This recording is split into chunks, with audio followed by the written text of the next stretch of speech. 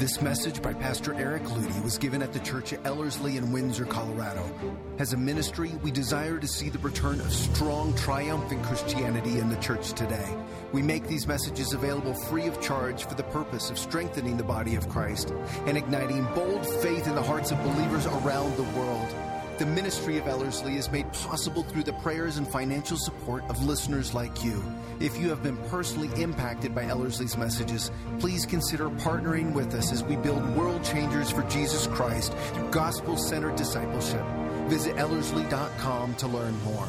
Now, here's Pastor Eric Ludy. This is a foundation message. I'm giving a discipleship message. I'm giving what I would term possibly the most foundational of all foundational discipleship messages today. And for some of you, it's like, yeah, I know this. I know this. Well, good. So do I. And yet I am edified in the meditation on it. This is not, as I said to the newly arriving conferees last night, you don't eat truth once in a lifetime any more than you eat food once in a lifetime. You eat it every day. And this is the truth that doesn't just satisfy, but makes you strong in the kingdom of heaven. All right, you guys ready for this? Foundational Discipleship 101. The turn of faith. A study in how believing in Jesus Christ actually works. Many of you have been told to believe. And so you understand the basic construct that we are saved by faith in Jesus Christ. When we believe in him, we are offered that salvation that he has bequeathed to us at the cross. However, if I were to ask you how belief works, how do the mechanics of it actually function, that's a tricky one. And so many of us struggle with being able to even articulate it to ourselves, let alone to someone else. And so we come up to them on the street and we say, believe in the Lord Jesus Christ. And they say, how do you do that? We're like, I don't know. It's just what I'm supposed to tell you. In other words, how does this work? And so in our own life, we need to understand how the mechanics of faith actually work. So throughout this message, you're going to see these two trees. Because in essence, what we have from the very beginning to the very end of this thing known as the kingdom of heaven and the truth of the kingdom of heaven coming to this earth is it's a story of two trees. So in the very beginning, we have a garden. You remember how many? There was a lot of trees in the garden, but God mentions two in particular. Two trees. There's two trees there. And all throughout history, there's still two trees. There's the tree that has some fruit on it that the day in which you eat of it, you surely die. And then there's another tree, the fruit upon which, if you do not eat, you will never live. And that second tree is known as the cross. And so we have two trees, and how you decide and to which tree you turn defines everything in your life. And so I'm just getting you familiar with the trees. And over here, the tree with the black fruit. I know black fruit just doesn't sound very good. And yet it's more symbolic. It actually looks good to your natural senses. It looks luscious, good to eat. However, it's putrid. It leads to death. Now, it's funny because white fruit doesn't sound any better. If you've ever seen a piece of white fruit, it's because it probably had something growing on it, right? And so both of these pictures aren't necessarily ideal, but it's pure fruit. It's that which brings life, okay? One tree is producing fruit in your life of death. The other produces the fruit of life. And so there's a choice between two trees, and I'm going to explain to you how faith works. The triumphant return of faith, understanding fact, faith, and experience. So if you go through a semester at Ellerslie, you will hear about fact, faith, and experience. I don't know what it's at. Someone should count. Just get a little clicker and count. 20 times. Okay, in 9 weeks, that's a lot of times. And so you could say, that's vain repetition, Eric. No, it's not vain. It's actually repetition for the sake of understanding. It's amazing, but sometimes it takes someone 10 times before they actually catch it. It's like, well, you've been saying that same story, and now I finally get it. And then the rest of the 10 times that I give it, then they're like, yeah, preach it, Ludy. You see, when you catch these ideas, they change your life. So fact, faith, and experience. I didn't come up with this illustration. This is an old illustration in Christian history. So you have basically a ridgepole, and you have three characters that are being asked to pull off the impossible. I know walking a ridgepole of a barn doesn't sound impossible. I know. Either does Christianity. When you first hear about Christianity, you're like, I could do that. Oh yeah, be holy as he is holy. That's not that big of a deal. Be ye perfect as he is perfect. I'm sure that isn't that hard. You know, to take every thought captive to the will of Christ Jesus. Someone strikes you on one cheek, turn to them the other also. Oh, come on. That's not that difficult. You can't do it. You see, the same is true with this ridgepole. At first blush, when I say go walk a ridgepole, you're like, no problem. I got good balance. Yeah, but this is a razor's edge. It is deemed impossible. No human could possibly walk it. So this is where the story comes in. We have three characters: fact, faith, and experience. The first character, named Fact, gets up onto the ridgepole. Remember I said it's impossible to walk? And what does he do? He walks it. Doesn't that sort of mess with your understanding, your definition of the word impossible? It's like, Eric, I thought you said it was impossible. Well, it is, but not for fact. You see, when I say the word fact, you don't think actually what you should be thinking. See, truth is actually the same as fact, except for truth has a personal dimension to it. Fact is just data. But Jesus is known as the truth. And when he came to this earth, he actually lived out that which is impossible. He is truth. And truth actually is able, it has perfect balance, it never falters. It is able to accomplish that which it sets out to do. Jesus did it. And so I'm going to call it fact in this because I think it's important for you to recognize that there are certain things that are incontrovertible. We live in a postmodern era which is always trying to make truth into jello. And as a result, it's like, oh, well, you believe that, but no one really knows for certain. There are certain things we do know for certain. And as a result, for Christianity to function, you better know what those things are. Christianity and postmodernism do not mix. Christianity needs truth to work. If it loses sight of truth, the whole thing falls apart. And that's the great battle of our age. So we have fact, and it just walks it. 2 plus 2 equaling 4. We call that a fact. And you know that it will never change? You see, facts, truth, they just are. It doesn't matter how you feel about it. And you can say, I just don't feel good about 2 plus 2 equaling 4. I don't care. It really makes no difference to me how you feel about 2 plus 2 equaling 4. It just does. So whether or not you want it to or not, it still equals that. And, I get all excited about teaching math to my kids. And I get more excited probably than I should. Because when I'm teaching math, I remember when I first taught Hudson 2 plus 2 equaling 4. And I had a big smile on my face like, buddy, do you realize that if you get this down, it will never change on you? For the rest of all eternity, forever and ever and always, 2 plus 2 will equal 4. And he's looking at me going, what? And I don't care at all. The same is true when you understand God. When you grasp the kingdom of heaven, when you know the truth, it'll never change on you, ever. Truth does not evolve. It does not change. It is the same yesterday, today, and forever. It's what transforms us. You can build upon it. When you see it, you build right there. You stand right there. So when you see it, it will change you. And that's why the world is trying to disturb it, undermine it, cloud it over. This is a message about seeing it, seeing the truth, and letting it set you free. So that's fact. Get excited about it. The second character is known as faith. Faith is where you come in. You see, you've been set out and commissioned to do the impossible. Depending on where you look with your eyes will define how you respond to this challenge. If you stare down at the impossible razor-like edge that you're supposed to walk, you'll stumble because you're staring at the impossible itself. However, if you keep your gaze fixed on fact, it's amazing, but faith gains balance and walks the ridgepole. I know. I told you this was impossible, and yet the first two characters are actually pulling it off.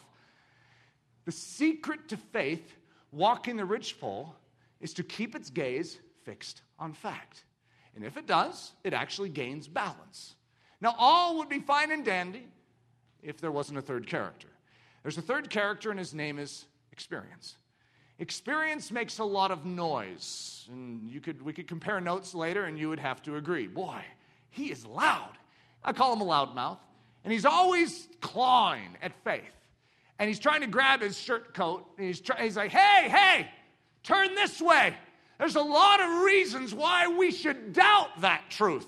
Why we should doubt those facts. Do you remember Great Aunt Martha?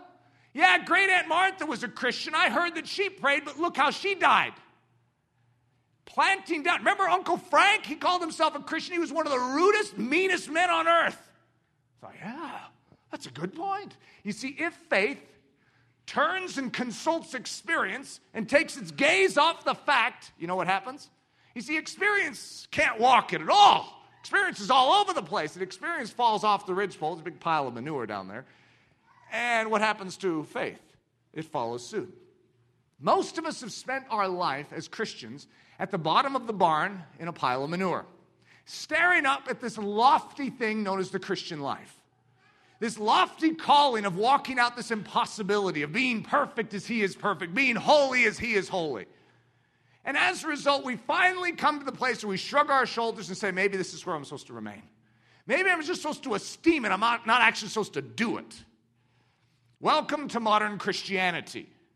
Living the manure pile, staring up at the grand life of Jesus Christ as he walks it. Meanwhile, hanging out with experience saying, how you doing? Yeah, not so good. Me either. You see, experience is not meant to be your tutor. Does God care about your experience? Does he care if experience walks the ridgepole? It's an interesting question because experience is actually what happens in your life. Does he care about that matching with the truth? You may have faith, but what if for the rest of your life your experience contradicts it? That doesn't sound like a very healthy life either. You know that God intended experience to walk the ridgepole? You want to know the secret? If you catch this, it might take me 10 repetitions before you do, but if you can catch this, it'll change your life.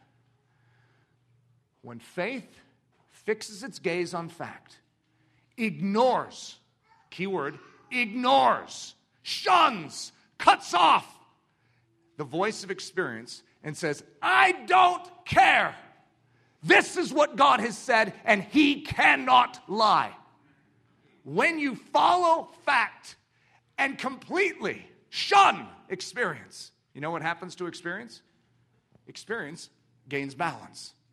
Experience gains balance and begins to walk out the impossible when it is ignored and it's following faith, following fact. Suddenly, Christianity works. When you make fact your tutor, fact your teacher, fact your Lord, as opposed to experience. A lot of you in here have baggage behind you. All sorts of reasons why we should question the truth of God's word. How about we ignore that and trust something greater than us? We begin to build our life on the truth of Scripture. Faith needs something in order to be faith. The very idea of faith is based on this premise. Faith needs something. You see, it's not just faith. Oh, I have faith. Faith is in something. It needs an object. It needs something to believe in. So faith needs something in order to be faith. It needs an object of faith. It needs something to look upon and consider impressive. It needs something to trust, something to put its confidence in. It needs an object of salvation. Ironically, many of us turn to experience and think that by following experience, we will be stronger. We trust our emotions. We think very highly of our own emotions. And we put confidence in that. We put confidence in our own ability to save. We put confidence in our medicine cabinet. We put confidence in the psychologist down the road. Have any of us ever considered putting our confidence in the creator of the universe? Rather brilliant thing to consider. The Girl and Her Treasure, the beautiful picture of faith in action. I want you to listen to this story, and I want you to realize that the idea of faith is being unveiled to us, how faith works. And being in Bethany at the house of Simon the leper, as he, Jesus, sat at the table, a woman came having an alabaster flask. A flask is like a jar or a container of very costly oil of spikenard. Then she broke the flask or the jar or the container and poured it on his head.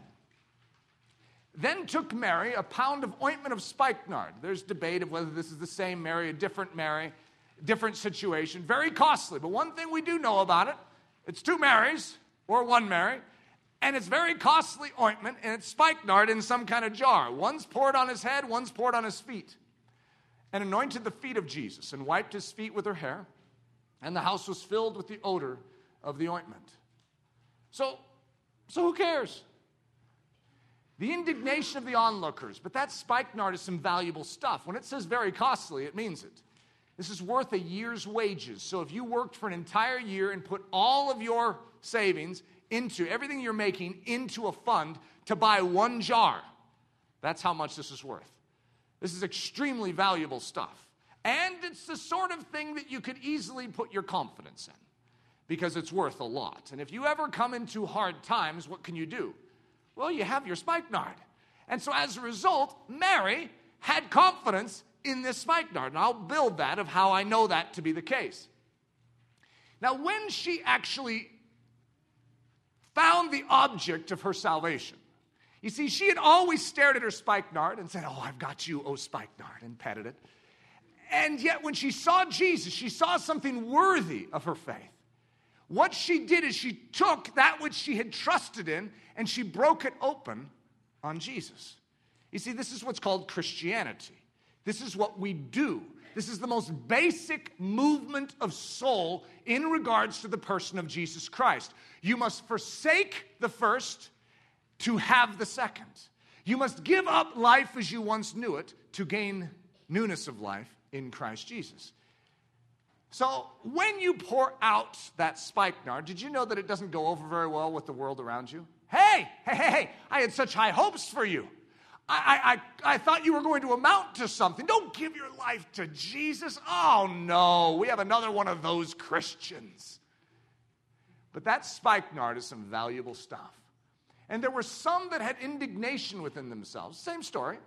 They weren't happy about Mary pouring out a year's worth of wages and said, "Why was this waste of the ointment made? To the world it looks like a waste to pour out your life for Jesus Christ."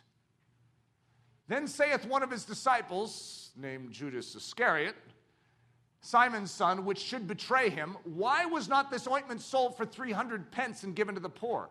You see, that spirit, even in the church, that will betray Jesus for selfish gain, hates this idea of giving everything to Jesus Christ. When you see that object worthy of your worship, worthy of your trust, you're seeing in this story the proper response. You're seeing something quite extreme too. She is literally going into her pantry and she sees the one thing on the shelf and she says, "But God, that's for a rainy day. That's my alternate salvation plan." And he says, "Well, are you willing to give up all your alternate salvation plans and bring them to my feet and break them open?" You see, what we're seeing in this story is a picture of how the gospel interrelates with our lives. By the way, after this scene, Judas went and betrayed Jesus. You see, this cuts right down to the quick. You're either for Jesus or against him. When Judas saw this waste, it was like the straw that broke the camel's back. That's it. That's it. And he went and betrayed Jesus into the hands of sinners. What is spikenard? Just a quick study on spikenard, just because if you know what spikenard is, you understand what she's giving up. We're going to call it the healing juice, or the nardos. The word in the Greek is a very unhappy word, known as nardos. It's spikenard, the head of a fragrant East Indian plant, which yields an oily juice of delicious odor, which the ancients used, either pure or mixed, in the preparation of a most precious ointment. It is a healing juice. You ever heard of a healing juice? And we have all sorts of juices out there, drinks out there that are supposed to do all sorts of great stuff for your body. Well, this is the original one of those. It's called spikenard. It is a healing juice used for an extraordinary number of ailments. Listen to this. You're going to want to go out and buy some of this stuff the moment you hear this. It's a skin tonic that helps to cure fungal and bacterial skin infections. So, those of you that are struggling right now, you got your stuff here. And provides relief from various types of inflammation. It helps cure constipation. It provides relief from insomnia, stress, and anxiety. It's a perfume, and it's also an effective deodorant. Could you imagine being able to deal with your fungal infection and smell good at the same time? In addition to that, it treats allergies, fevers, hemorrhoids, angina, pain, and varicose veins. This healing juice aids in cell regeneration, the healing of wounds, the circulation of blood and lymph, and the secretion of hormones and enzymes. It's the cure-all substance. Mary, that's worth a lot. That's a year's worth of wages. You know how much benefit you can have with that? What's Mary doing? Well, hey, Mary, no. I don't know what you're thinking right now, but put it down. Oh, no. Don't pour that stuff out. Mary poured out the cure-all substance. She took that which was worth a year's wages and she dumped it out on Jesus Christ. So a quick lesson in the Greek. 3 words to help us understand the idea of faith. Introducing Mary of Bethany and her treasure. So Mary had something quite special in her possession, a big jar of very expensive healing juice. This big jar of very expensive healing juice was the ideal thing to keep stowed away in her pantry. For if ever she fell upon hard times, she could always sell her extremely valuable healing juice in order to survive. So without even knowing it, she put her trust in this big jar of very expensive healing juice. I mean, do you blame her? Do you have anything that you put trust in? Just one of those obscure things. It's like, well, I know at least I can fall back on this. Parents are famous for teaching their kids to have a fallback plan. You know, it's like, and I want you to learn this trade, so just in case, you know, you can always fall back on this. Mary simply has a fallback plan. I mean, come on, you can't blame her for that, and it's a good one.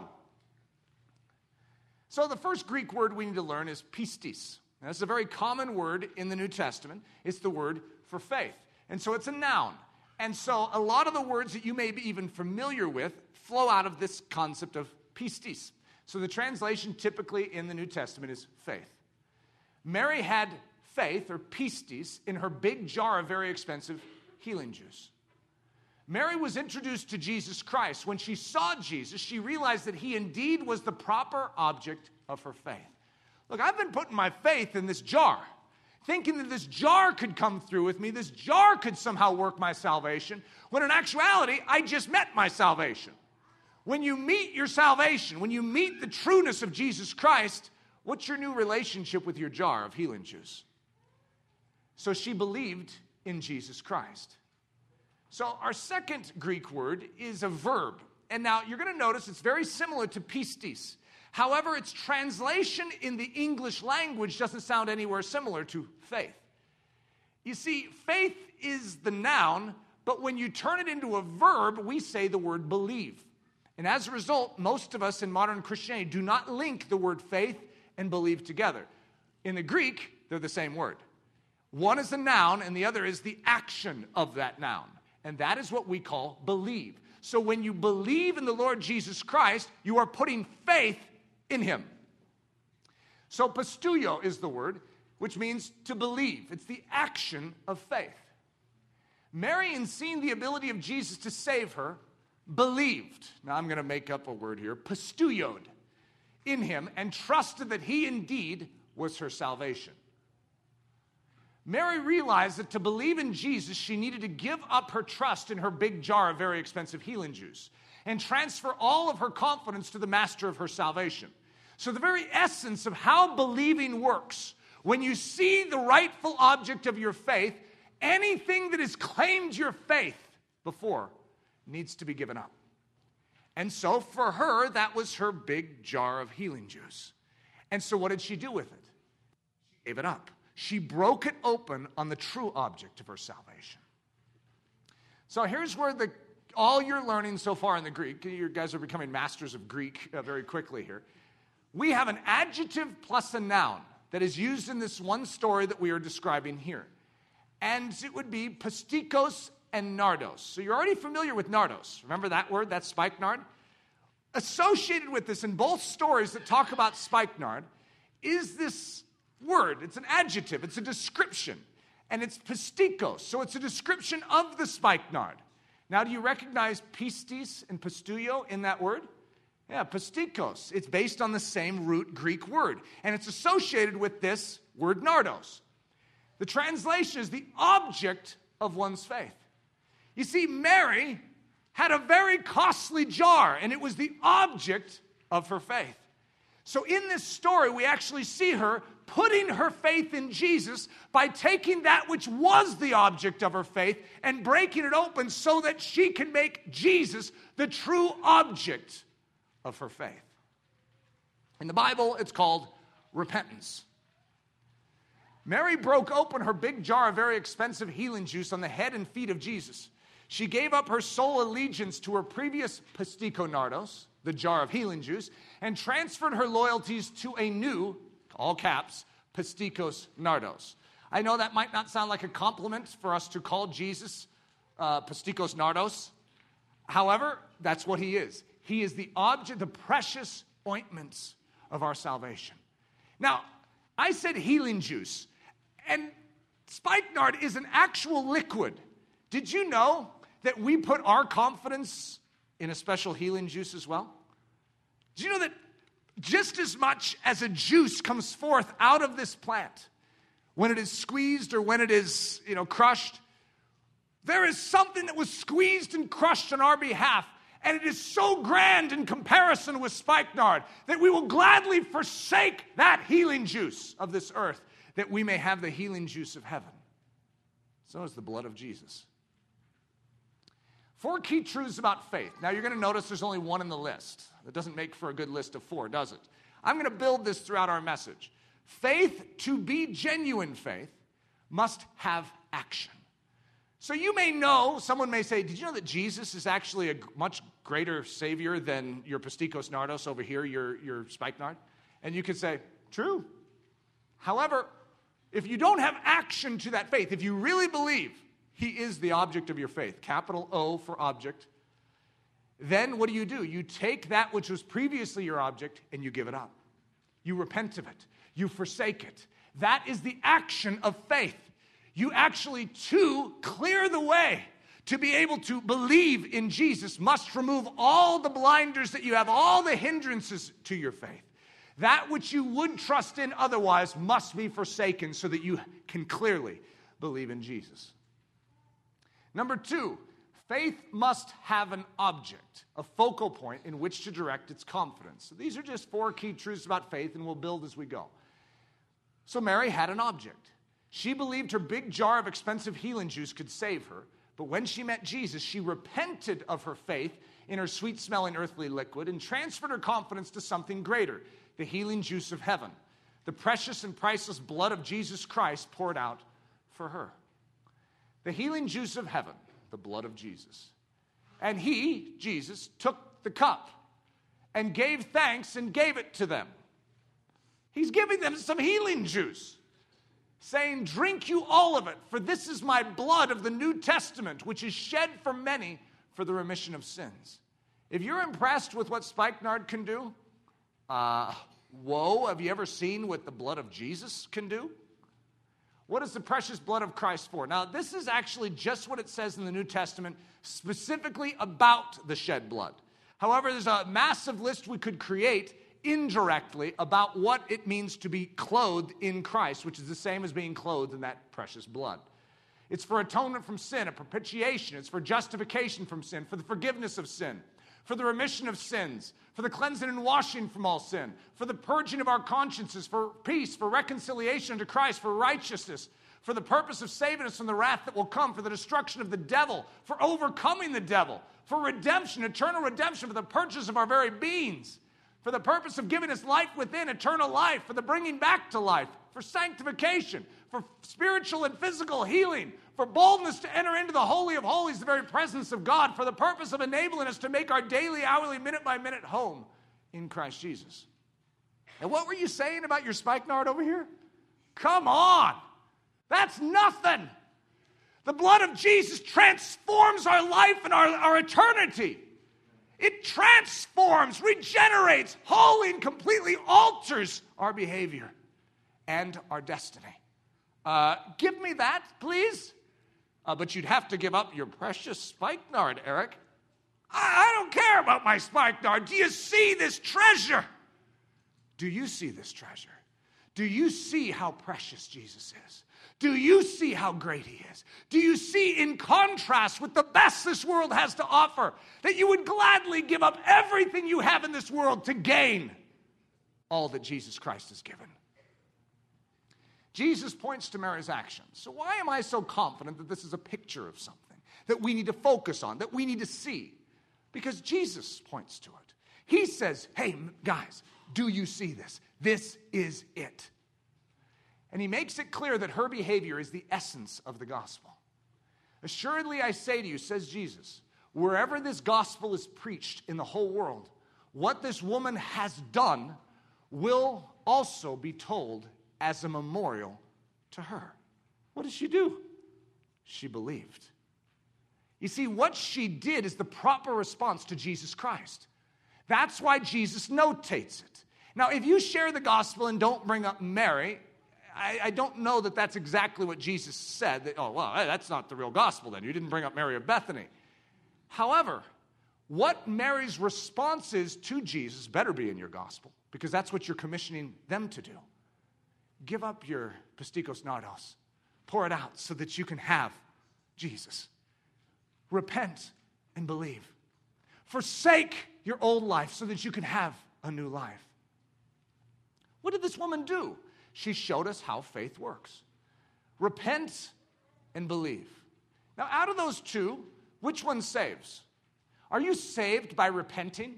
Actually, that's a very dangerous doctrine to weave into Christianity. To think that you are saved simply by dumping things out. You're not saved by repenting. However, true faith always is accompanied by repentance. And that's the key thing to denote. You are saved by faith and faith alone. However, if it is real faith, it will always include repentance. Now, after that, John was put in prison. This is John the Baptist speaking of. Jesus came into Galilee preaching the gospel of the kingdom of God. So Jesus' ministry is now just beginning and saying the time is fulfilled and the kingdom of God is at hand. And what is his commission? What is he proclaiming? He says, repent ye and believe the gospel.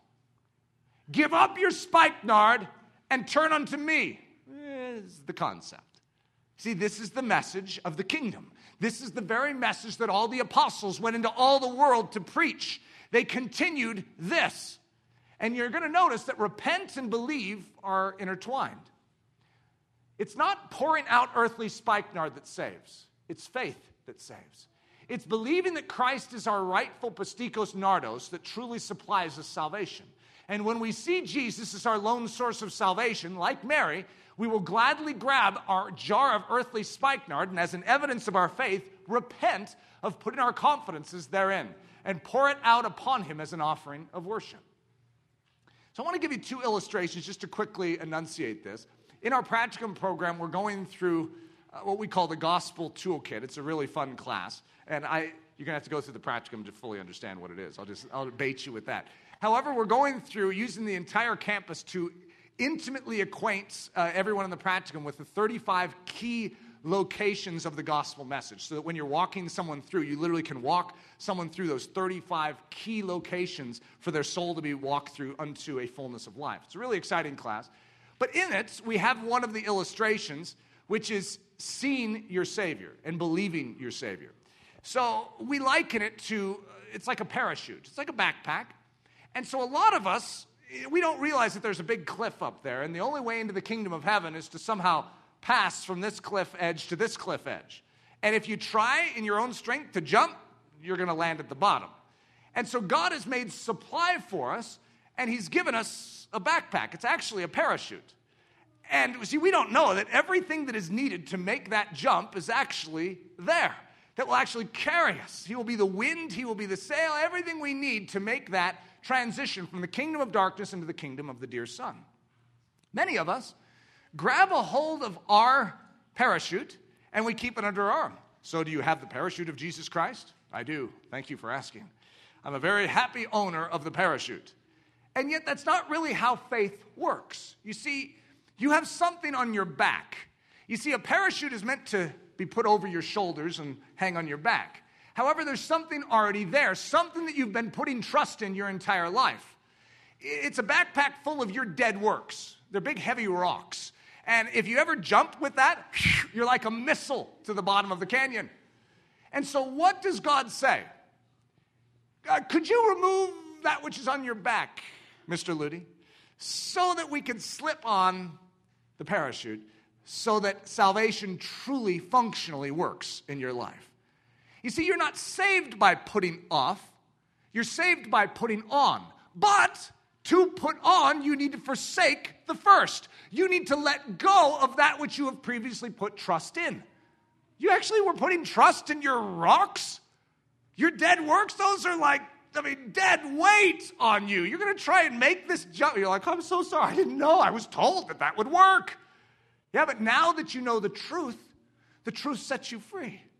Let go of the previous. Let go of that which you put your confidence in the earthly sense, because it will not save you. And put on that which truly can. Giving up the old backpack for the parachute. The cup illustration, I've used this many times, but say that my life is a cup, but just, because we all are. We are vessels that are meant to be filled. However, when we first come unto God, we realize that we're full, but of the wrong stuff. We're full of us.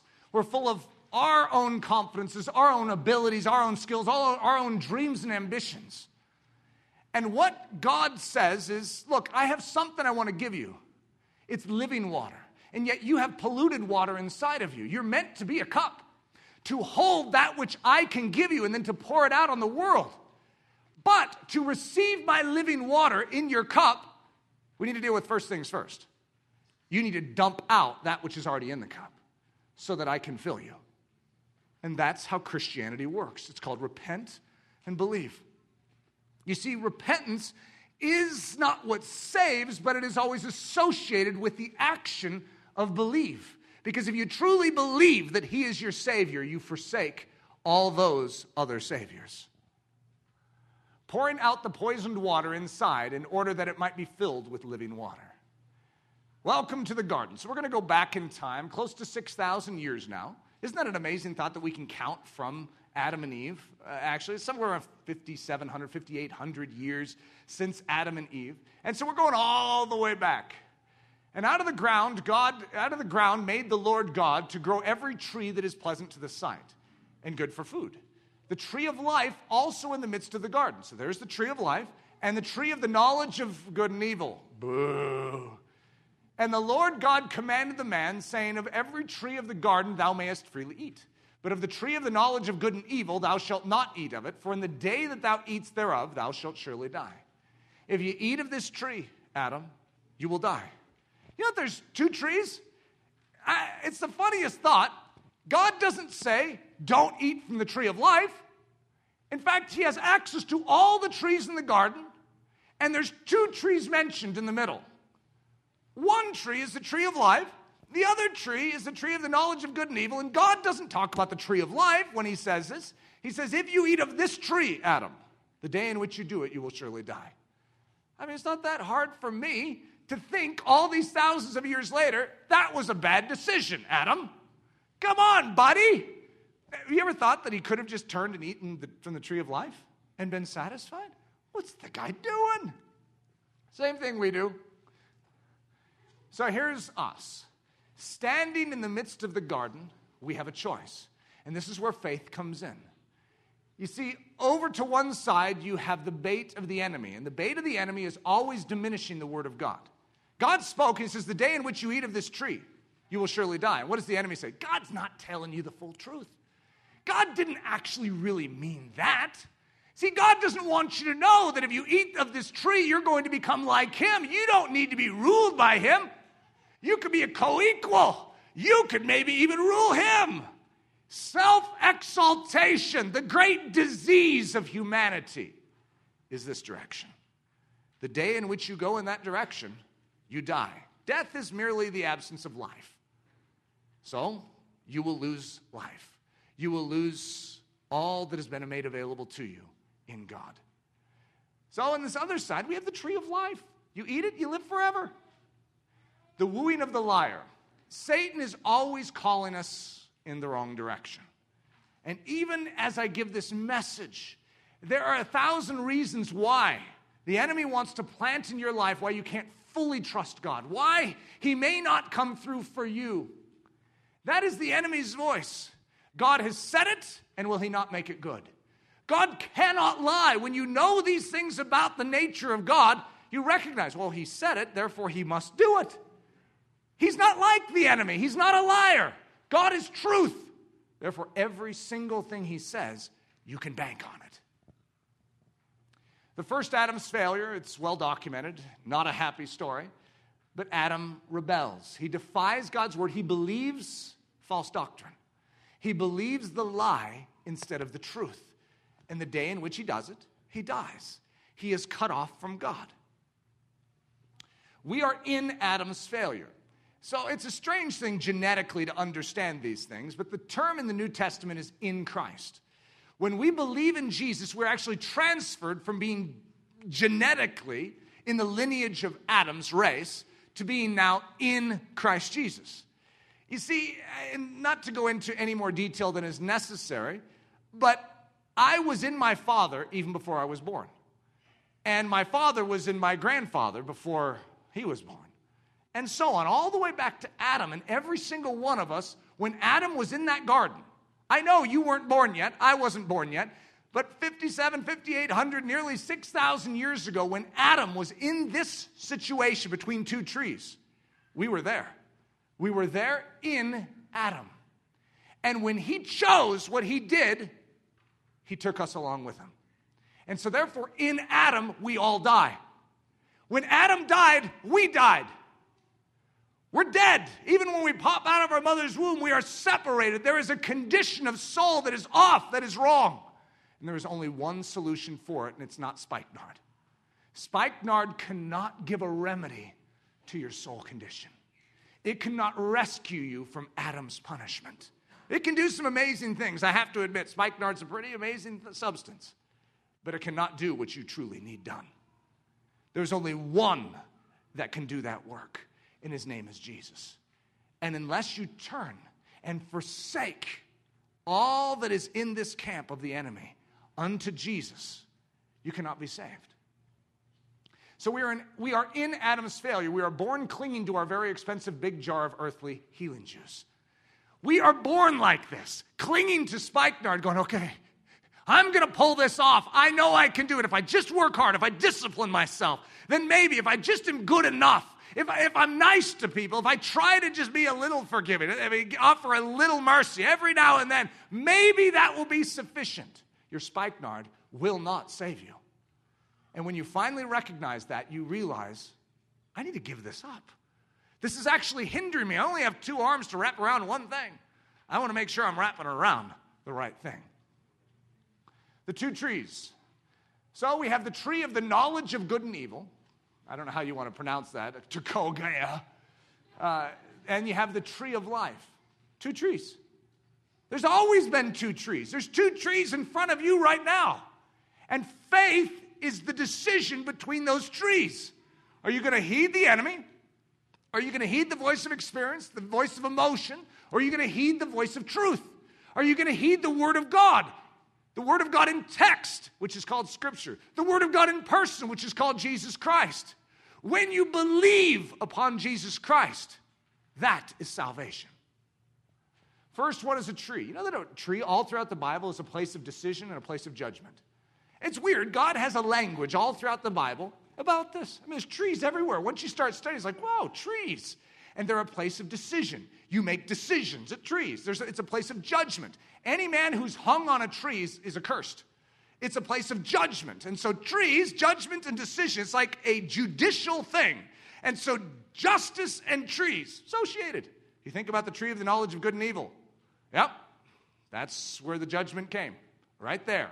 They made a decision, and there was a judgment. Well, how about the cross? It was a place of decision. It's a place of decision for all of us. And there was judgment made on that cross. Satan and his power and his authority is nullified. The powers of darkness, death, are dealt with. Judgment came at that cross.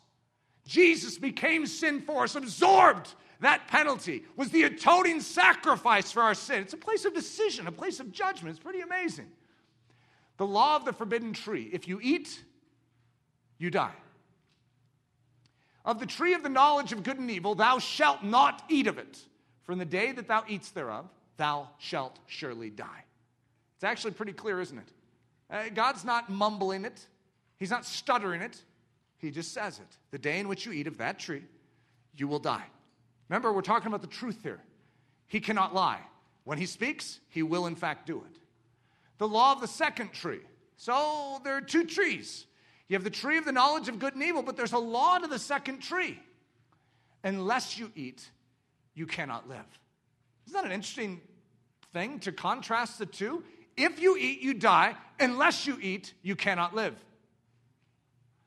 Jesus said unto them, verily, verily, I say unto you, unless you eat the flesh of the Son of Man and drink his blood, you have no life in you. It's the law of the second tree. Not an amazing thought. I don't know if you're as excited about it as I am. That's incredible. You see, you are going to eat something, but you must choose which tree you eat from. Eat from the wrong tree, you die. Eat from the right tree, you live. So you eat, you die. Over there, the black stuff. The white stuff, you eat, you live.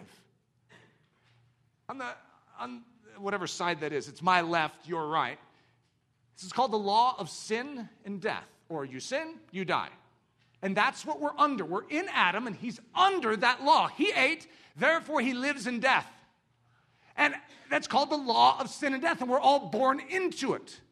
And by faith, we escape the lineage of Adam and the condemnation of Adam and enter into Jesus Christ, who has satisfied justice, who has satisfied the law. And therefore, we've eaten of Jesus. I know it sounds strange, but he's like fruit hanging from a tree. And when we come to that cross, we receive that fruit. And when we eat of that tree, we live. The two trees and their fruit. The forbidden tree, it's a promise of self-glory. It's the word of the liar. You could be something. You don't need to heed God. You can exalt yourself. The second tree is a promise of salvation. It's the word of God. Not the word of a liar. This is the word of God. It's the word of truth. These two trees are very distinct from one from the other. Now, you're going to see, I'm going to begin to build a line in the middle, because this is how faith works. Faith is born out of a decision. Part of what faith is has that factor involved in it. So it's all about you. Now, this guy, I don't know what he looks like, this little stick figure, but he's actually crossing a line. He's no longer in the decision-making process. He's actually made a decision. So that's a movement to my left, your right.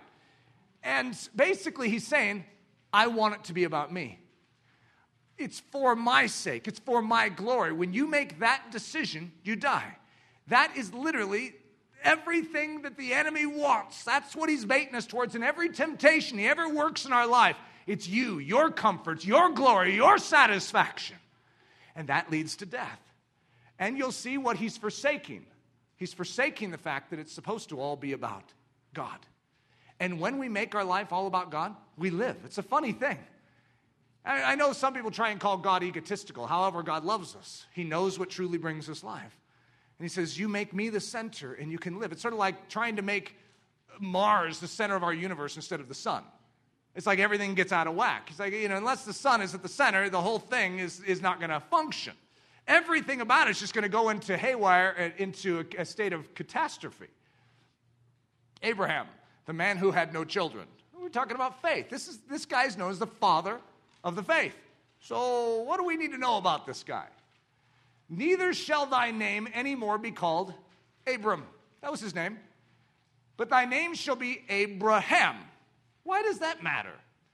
For a father of many nations have I made thee. You know that when God told Abram that and changed his name, you know that Abram had no children? Did you know that Abram's wife was barren and couldn't bear children? You know how preposterous this is? You know that the entire lineage of what we understand as faith comes out of the impossible? God says, no, I'm going to call you Abraham. For a father of many nations have I made thee. What an ironic statement. You're going to make me a father, says Abraham. I don't even have an heir. I mean, I can't even have an heir. This woman you have me with is sort of having some issues. God, this isn't the best plan. Abraham, you know what it means? Father of a numberless multitude. You see, it's a name of faith. Father of so many you can't even count them. That's the name God gives Abraham. You see, what God is doing in our life is he's saying, look, there's the reality of the natural realm around you. What does the natural realm say? It says, yeah, I can't have any kids. That's impossible. And what does God's truth say? He says, I want you to turn this way, Abraham. I'm giving you a name. I'm giving you a promise. And if I speak to you, you can guarantee it to come to pass. I'm telling you right now that you're going to be the father of many nations. The father of so many you can't even count them. Do you believe, Abraham? And he has to forsake this voice. What's the voice saying? That's impossible. You can't do that. Sarah's barren. You can't actually have that happen, Abraham. But Abraham is going to make a decision. And he is going to believe God instead of that voice. Then Abraham fell upon his face and laughed, and said in his heart, shall a child be born unto him that is 100 years old, and shall Sarah that is 90 years old bear?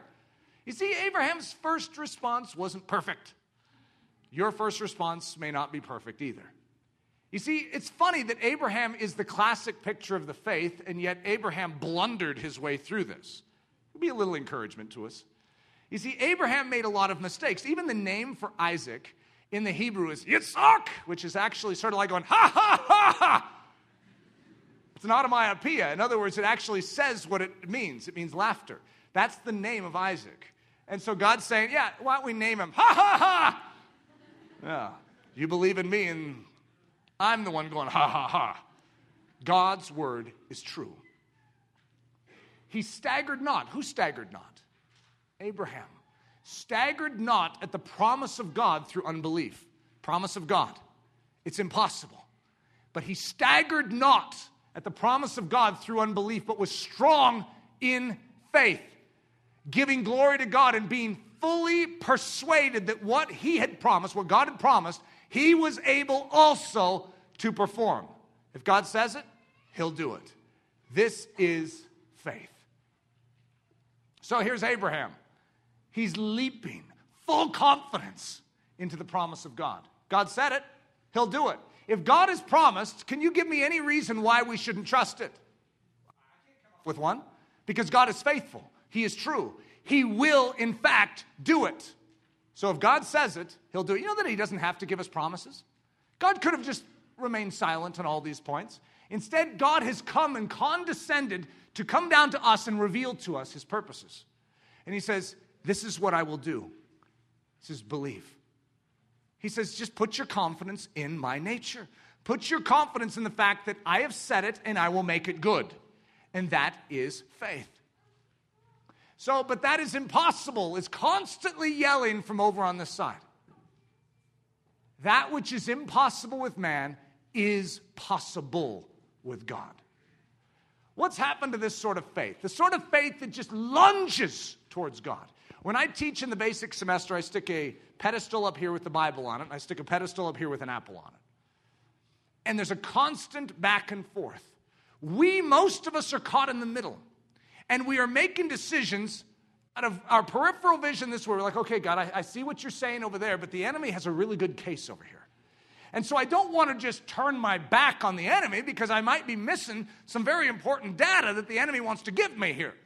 And so we play in the middle. We're Christians, but we're not fully turning our back on everything the enemy has to say and just believing the word of God. God knows what he's doing. He created the heavens and the earth. I trust him. When the Son of Man comes, shall he find faith on the earth? No, we're not talking about this sort of thing where you have one eye over here going, yes, enemy, I hear you. That's a very good point. Now let me check the scriptures. Okay, God, I see what you're saying, but the enemy has a really good point here. I mean, I read Da Vinci Code the other day, and they just said a whole bunch of stuff. This whole thing is a conspiracy. Okay, be careful what you read. Be careful who you listen to. God has spoken. And when God speaks, he cannot lie. He is not like us. Who can lie? He is truth. It is impossible, it says in Scripture, for God to lie. When you're truth, you just tell the truth. God has no lie in him. So doubt, it's a key player in this whole thing. And some people feel that they're a victim to doubt, sort of like it's a personality disorder. It's like, oh no, I have some doubt. And I understand where this comes from. I've grown up in the same Christian culture you have. However, if you treat doubt as if it's like taste for pizza types or different personality things, like some people like to be around people, some people like to be introverted and, away from people, you'll die in the hands of doubt. Doubt is malevolent. It is out to absolutely destroy and eat up your soul. You do not play patty cake with it. You must recognize it as the enemy of your soul, and you must deal aggressively with it. How do you deal aggressively with doubt? You believe. You see, when you walk in faith, doubt has no ability, no function, because doubt is merely making a decision against something.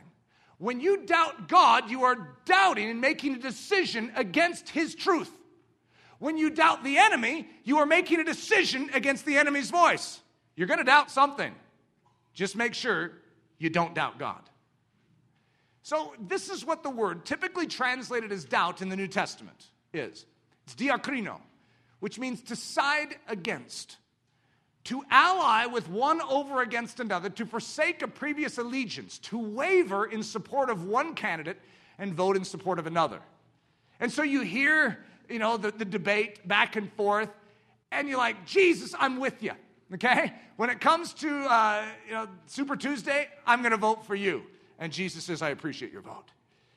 And then you hear the slick politician over here, and he says, that guy's lying to you. The moment he gets elected, he's bumping up your taxes. Okay, I've seen his plan. I heard, the behind-the-scenes meeting. And he's throwing all the mud this way. And so you begin to doubt. And you begin to be convinced by a voice that is altogether not God's voice. And so what you do is come Super Tuesday, you vote for the competing candidate. That's called doubt. When you turn and side against God, and you believe the enemy's voice as more credible than the truth, it's called doubt. And that will destroy your life. So this is the basic concept of how doubt works. It is building a wall. It's a wall of doubt. And so it's saying, God, on this point, I know you have a lot of great points over here. I mean, kudos for that. However, there's a few things in my life where I just disagree with you on. Okay, and the enemy just has made such an airtight case on these points.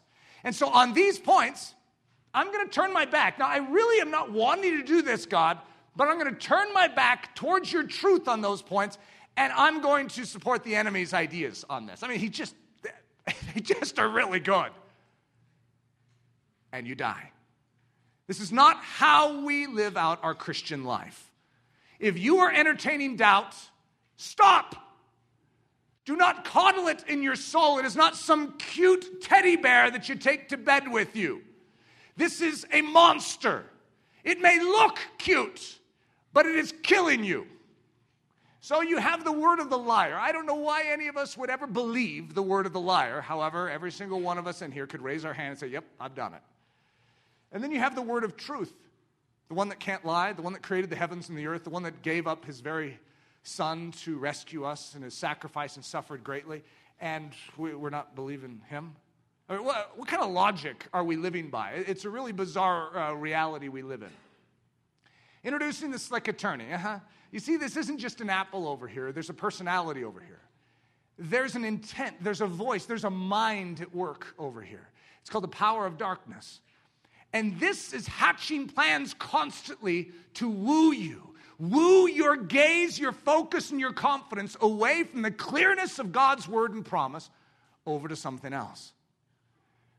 So the slick attorney, he's that one over here with the pungent cologne. Oh, buddy, about 5 too many sprays there. The slicked back greasy hairdo, in fact, it's so greasy that you have a blob of grease going, it even makes that noise when it goes down.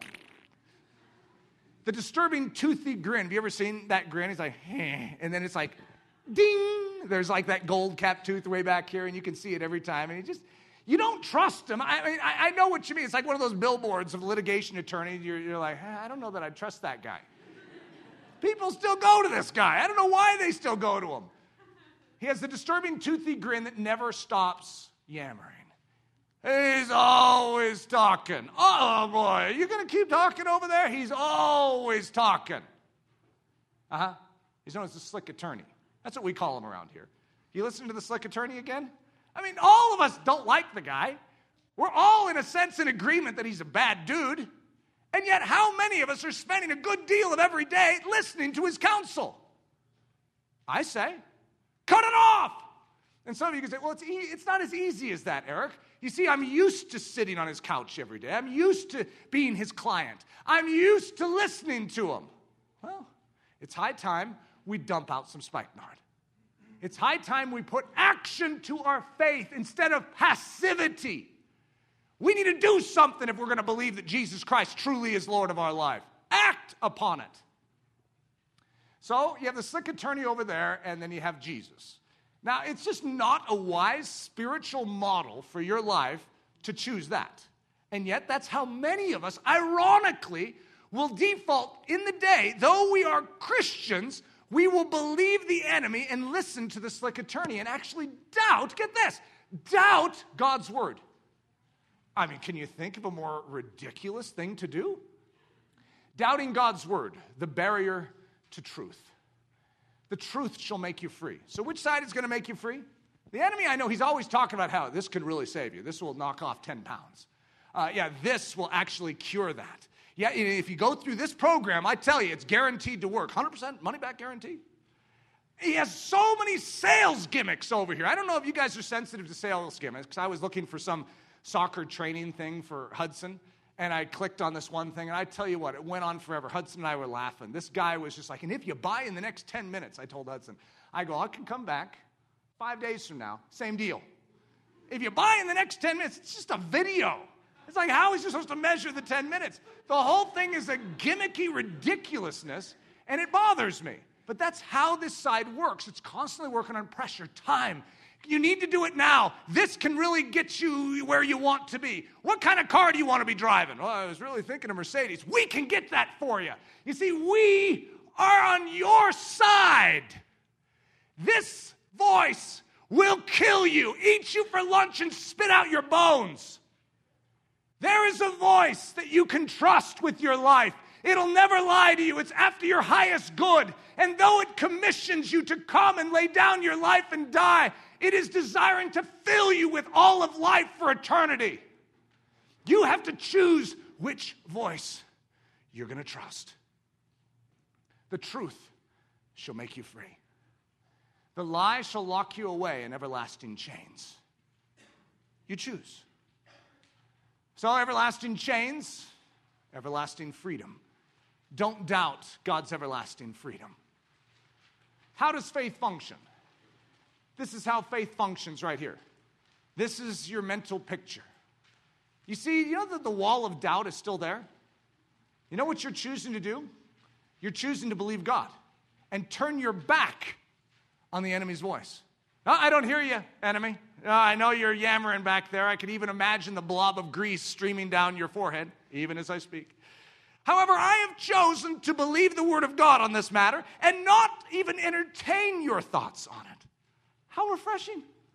That I don't even need to feel guilty about not being well-rounded and open-minded in my discussions, in my processing. I do not need to entertain one thought outside of the Word of God. I'm safe right here. It's called the mind of Christ. I'm open. I have an open mind, by the way, to God's Word. And whatever He wants to correct, He's right. Whatever He says that differs from anything I think, He's right. I submit to that, and I believe. And I build a wall right here, diakrino. I side against the enemy. I doubt the enemy's voice. I doubt that. Liar. That's not true either. I believe the word of God. I doubt the word of the enemy. So what's over there? All other saviors. But this healing concoction could really do it for you, Ludi. I doubt that. I know the healing concoction that will save me. You know, all these people are running for a cure. They're still looking for it. cure is already there. His name is Jesus. And he shed his blood to give us the cure. Run around all day long. You're not going to find it. And even if they found some cure for cancer, something that would abate death for another season, it does not abate eternal separation from God. There is only one solution for our soul's need. I think I told you guys this. It was a few Sundays ago. I was clipping something out of my computer, and Hudson came over and goes, "What was that picture you took?" And it was like these 20 boxes. It was some movement to the UN that they were going to make this pitch of how we were going to change the world. United humanity was going to change the world. We were going to save trees. We were going to save fish. We were going to recycle. I mean, it was political correctness out the wazoo. And I told Hudson, and he says, "So what is that?" I said, "It's something that makes Daddy really mad." And I said, "Everything on here is fine. There's nothing necessarily wrong with recycling. I'm definitely open to taking care of things around me. I have a clean house. I don't want to just throw trash out on the street. However, there's something strangely missing from this list. How come no one's interested in what God's interested in? He's interested in saving souls. I don't see that on the list. Isn't it fascinating that this voice can sound so good, so right, and be so wrong? We have one singular agenda, even if all the fish in the seas die and us accomplishing it. Even if trash actually, one of those things that should have been recycled actually rolls into the other garbage bin. Even if we have an agenda, and that is to go after souls. Grabbing a hold of the promisor and not letting go. Jacob wrestled, I love this quote by Ian Bounds. Jacob wrestled not so much with a promise as with the promiser. Jacob in the dark of the night believed. You see, he'd come to the end of himself and he realized that as long as I listen to this voice, it won't work. And so he turned his back on ever grabbing Esau again. He grabbed the heel of Esau. He tried to get the birthright from Esau. He deceived to get the inheritance. And guess what? He's still as miserable as ever. He couldn't do it in his own strength. And so finally, instead of grabbing, that's what his name means, heel grabber. Instead of grabbing the heel of the flesh or the firstborn life, your own ability, your own strength, your own wit, your own wisdom, he lets go of all that, forsakes it, and grabs God. However, it wasn't just a promise that he was grabbing the person. He grabbed the promisor. You want to know how Christianity works? It's not just a zone that you turn to, some scripture reference. You're grabbing a person. You're forsaking that, all that you've trusted in, to grab a hold of a person. The promiser is what his name is. That's what we're going to call him right now. He cannot lie. He will not change. He is the same forever. And get this, brace yourselves. He is eager to answer. You see, God is actually the initiator, not the responder. Get this, brace yourselves for these truths. If you desire him, it's because he desires you. You would not desire him if he didn't first desire you. So if you desire him, you can guarantee there's no hand slap when you approach him. If you desire to turn away from all these other saviors and to find salvation in Jesus Christ, if you desire that, well, guess what? It's because he desires it. And when you come unto him and you reach out to hold him, he will not slap your wrist. He will not push you away. 4 key truths about faith. Faith, to be genuine faith, must have action. It must believe. Faith must have an object, a focal point in which to direct its confidence. Faith, if it be real faith, will not waver from its focal point. This is the key test, what you're being built for. When you believe, you don't waver back and forth. It says that Abraham staggered not. The idea of diakrino is this. What did you have to say, enemy? Okay, just checking. All right, God, I'm a little concerned about this one. This is called wavering. And faith, to be true faith, the sort of faith that God says, will I find faith on the earth when I come? It stays in position, and no matter what bombs are going off back here, it resolutely stands. I believe. I believe. One of the classic illustrations I give at Ellerslie is Lazarus and the 4 days in the tomb. Jesus, on this side, gives his word. He speaks forth a promise. And what does he say to Mary, Martha, and Lazarus? He says, this sickness will not end in death. He said it. It's out there. He cannot lie. And then Jesus leaves town. What happens to Lazarus? Sort of awkward to mention, but he sort of dies. I know that doesn't fit what Jesus said, but what else are we going to say? I mean, the guy, he's not breathing. He's just sort of laying there like a lump. And so we wrap him up in grave cloths and we stick him in a grave and stick a stone in front of it. And, we remember Jesus' word. What does he say? This sickness will not end in death. And what is the enemy saying? So, how you doing there with the promise of God? Last time I checked, that's called death. You might want to consider taking your gaze off of this Jesus fellow and maybe sticking it on reality. You see, the experience is testifying that God lied to you. How are you doing in this situation? How are you doing? Because you're standing there in the middle. Do you remember Jesus' words? Do you remember his promise? Because he cannot lie. He is the same forever. He will not change. He has spoken. And he said, this sickness will not end in death. So how you doing? 1 day passes. That was a long day. And Lazarus still appears to be dead. 2 days.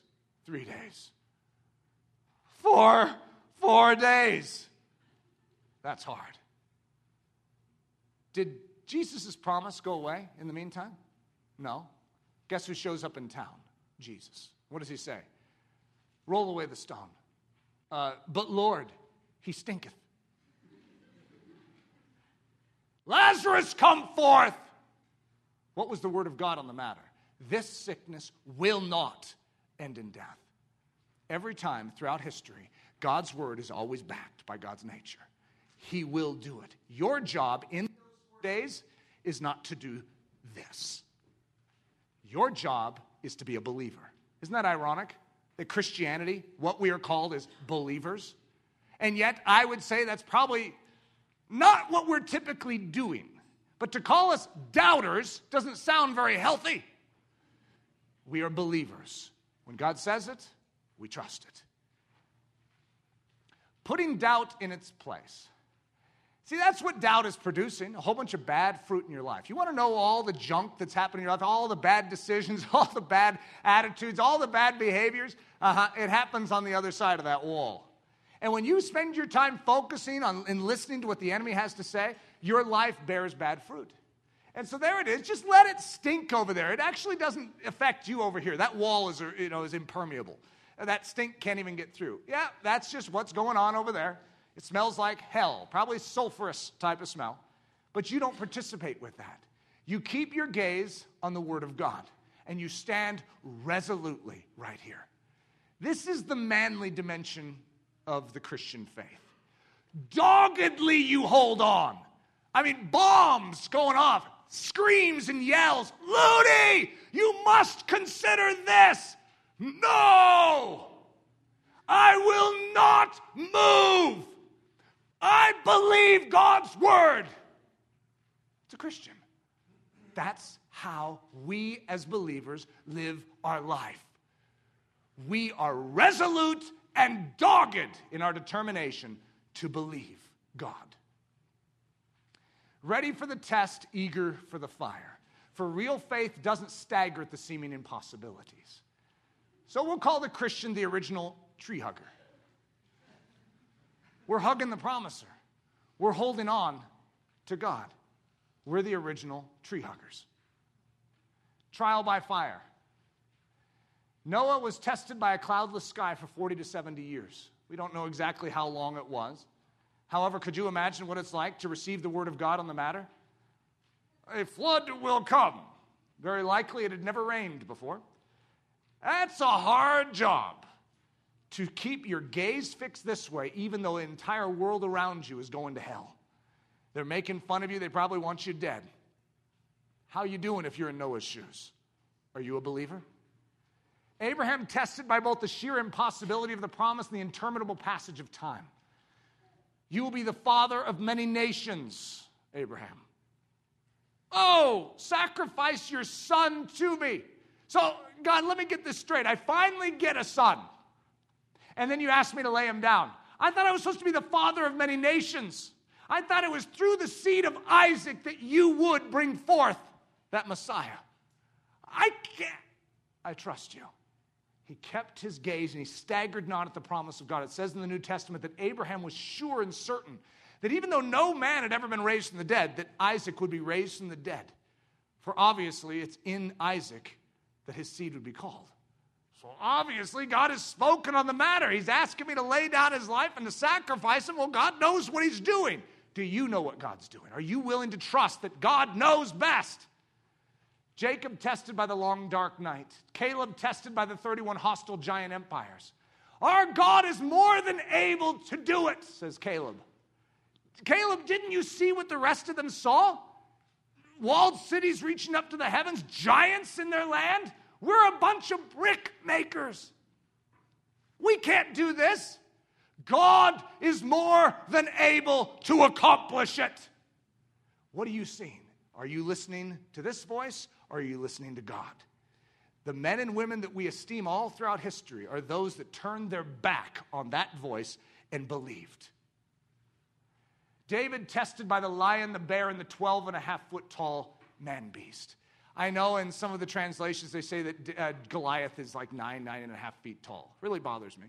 Not because he wasn't, he may have been, but that's the difference of a cubit. You see, you can measure by a small cubit or a long cubit. I have no idea why anyone would measure by a short cubit, since no one knows for sure. Let's use the long one and make him huge, and then when he falls all the harder. Mary and Martha tested by Lazarus' 4 days in the tomb. The disciples tested by the boat filling up with water. How you doing when your boat is filling up with water? You know what happens when boats fill up with water? You sink. We got a storm around us, boat filling up with water, and you look over at Jesus. This is what happens in all of our lives. We look over at Jesus, and he appears to be sleeping. I don't know if he truly is knowing what's going on here. I think he's out of the loop. Are you bailing water, or are you laying down next to Jesus and going to sleep? See, I still picture Jesus opening his eye when everyone looks away, seeing what's going on, and closing it again. Now imagine if Peter does something completely different in this situation. Imagine if he says, hey guys, I'm going to get myself a little shut-eye. In the middle of a storm while the boat's filling up with water. It says their lives were in jeopardy. And imagine that we started doing what Jesus is doing. The moment you lay down and go lay next to him, what does Jesus do? He opens his eyes and says, well done. And the storm ceases and the boat empties. Most of us struggle in those moments and we're bailing water because what's the enemy saying? You're gonna die! What is the Word of God saying? I'm in control. Do you trust me, Eric? Do you trust me? Keep your eyes here, right here. Keep it on fact. Keep it on truth. No. Don't turn to experience. Don't turn to your current circumstances. Don't measure anything by that. Keep it here. Keep it here on my truth.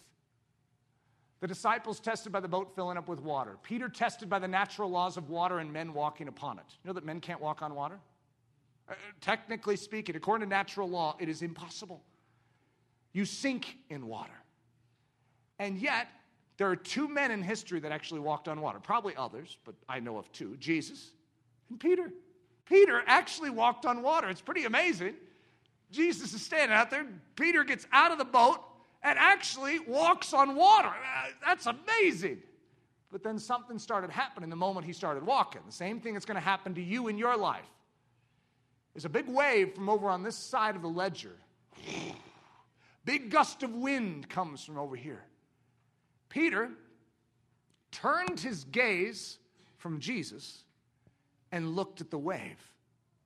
He turned his gaze from Jesus and heeded the wind. And the moment he took his gaze off of the Word of God, what happened? He began to sink. This is the secret to how faith works. You stay resolute. Could you imagine if Peter had walked this through different? He's actually walking on water, and Jesus says, keep your gaze on me, right here, right here. It's like, Jesus, there's like a wave coming up. It's like a big Hawaiian surf wave, and it's about to swallow me up. And Jesus says, I know. Keep your gaze on me. You will always be stable and always be sure. Okay, Jesus, I trust you. I really do. If he kept walking, what happens to that wave? It crests over him, looking like it's going to lick him up. And then, it's nothing. You see, all of the enemy is noise. It's alarms going off. The enemy has no power to destroy your life. None. He actually cannot stop your calling. You must be resolute in your position. It does not mean that, like Jesus, you may not be turned over into the hands of sinners. But even then, God is in control. And even if your earthly life is killed, the enemy actually has no glory and no gain from it. Our lives are held in the hollow of his hand. And when we live in faith and we die in faith, God wins every time. Faith overcomes.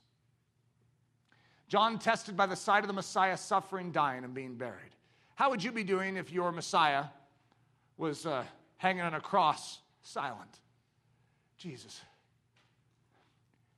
could you come down? Call that legion of angels. Please don't, I can't endure this any longer. If you really are my Messiah, you need to show some muscle. Show yourself strong. You're supposed to defeat the Romans. This doesn't seem to be accomplishing anything. You're being mocked and ridiculed. Aren't you God? How are you doing at the cross? When you look at the cross, do you see the triumph of the Messiah?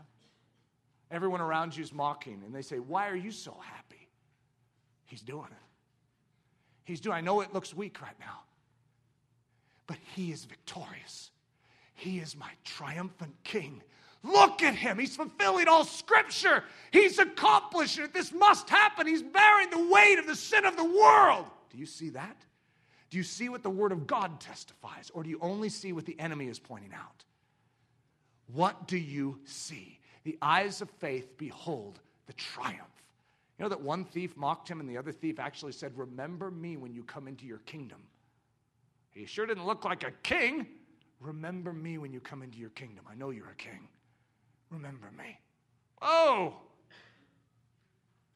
That the trial of your faith, being much more precious than of gold that perishes, though it be tried with fire, might be found unto praise and honor and glory at the appearing of Jesus Christ. Your faith must be tested. So I guarantee you, the moment you position yourself like this, you're going to have bomb blasts. You're going to have winds. You're going to have Hawaiian surf waves. Your job is to keep your gaze fixed. So the 4 key truths, look at the 4th one. Faith must be proven authentic, and therefore it must be tested with fire. Don't be afraid of it. God is going to mature and strengthen your faith through that testing. The 2 trees in the midst of the garden and in the midst of our souls.